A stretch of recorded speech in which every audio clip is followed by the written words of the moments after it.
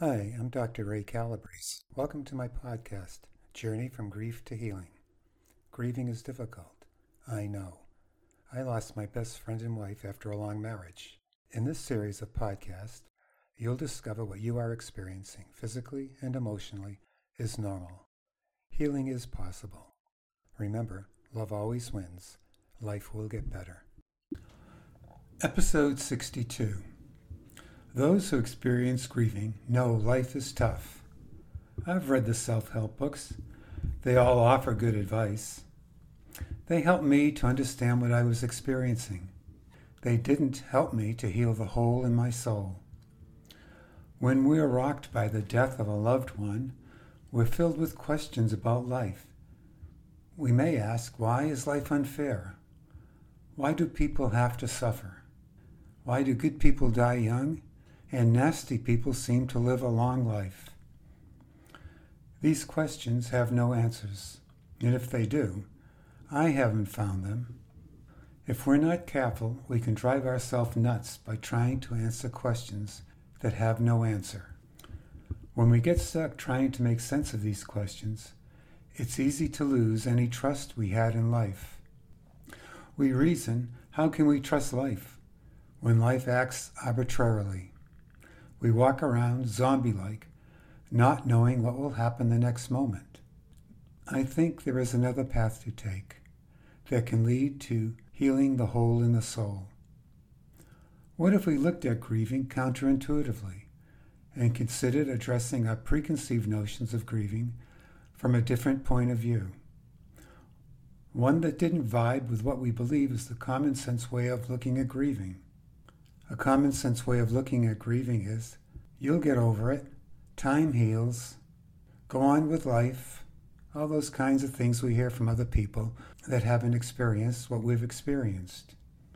If we are counterintuitive, we can say, we trust life. We trust that it is all going to work out well.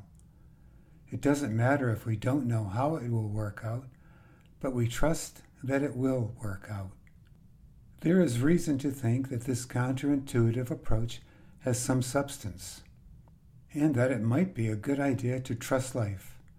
The teaching of trusting life is deeply rooted in the teaching of the mystics of all the world's great religions.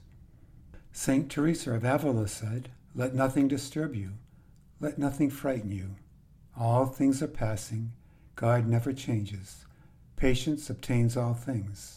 Whoever has God lacks nothing. God alone suffices." Rumi, a Sufi mystic, said, "Live life as if everything is rigged in your favor." Sri Ramakrishna said, "The winds of God's grace are always blowing. It is for us to raise our sails." And from the Talmud, every blade of grass has its angel that bends over it and whispers, "Grow, grow."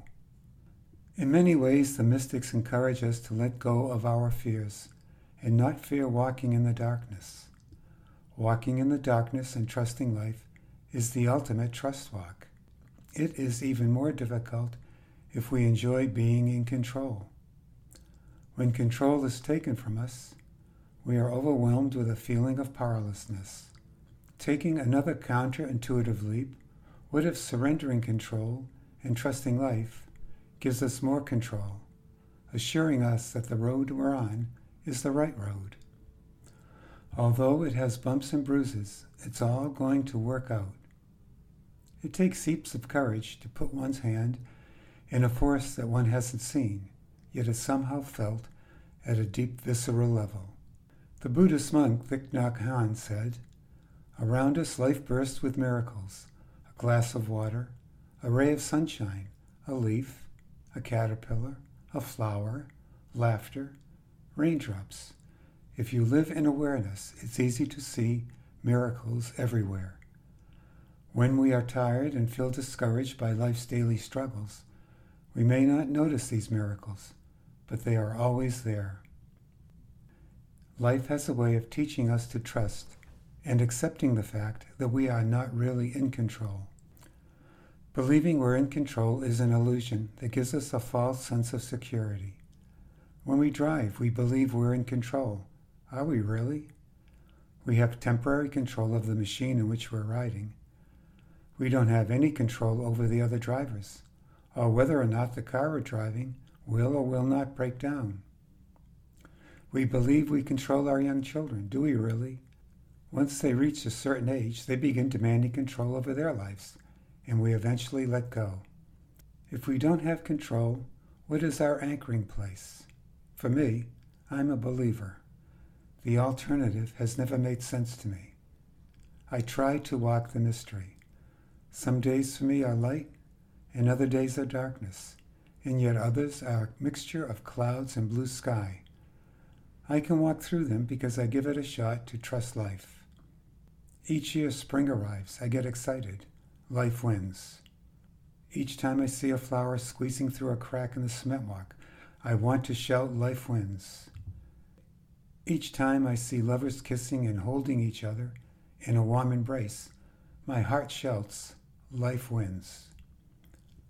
I don't believe I will ever have full understanding in my lifetime of Babe's death. I no longer try to make sense out of it.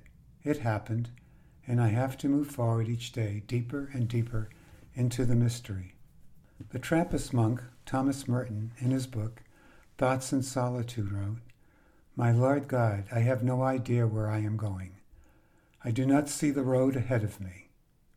I cannot know for certain where it will end, nor do I really know myself, and the fact that I think that I am following your will does not mean that I am actually doing so. But I believe that the desire to please you does in fact please you, and I hope I have that desire in all that I am doing.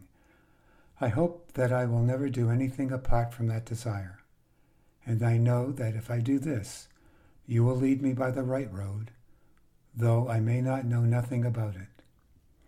Therefore, I will trust you always, though I may seem to be lost and in the shadow of death.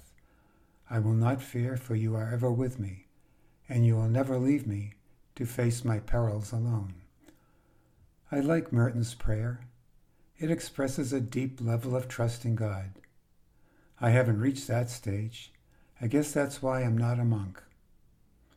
When we wake, we have no assurance of how our day is going to go. We have confidence it will work out.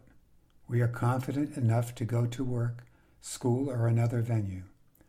We live with the day's mystery. The questions we ask ourselves when a loved one dies are part of life's mystery. When we accept not knowing, the light shines and the darkness disappears. I hope you enjoyed today's episode. Remember, healing happens, life wins, and good things are coming your way. If you like this podcast, please subscribe to get notifications of future episodes. You can also check out my blog, Looking on the Bright Side, at www.dancingalone530.com. It's all positive and uplifting. If you have any questions about my grieving experience or want to share your grieving experience with me, please email me at ray.breeze, BRESE, @gmail.com. Have a great day, stay strong, and never quit, never give up.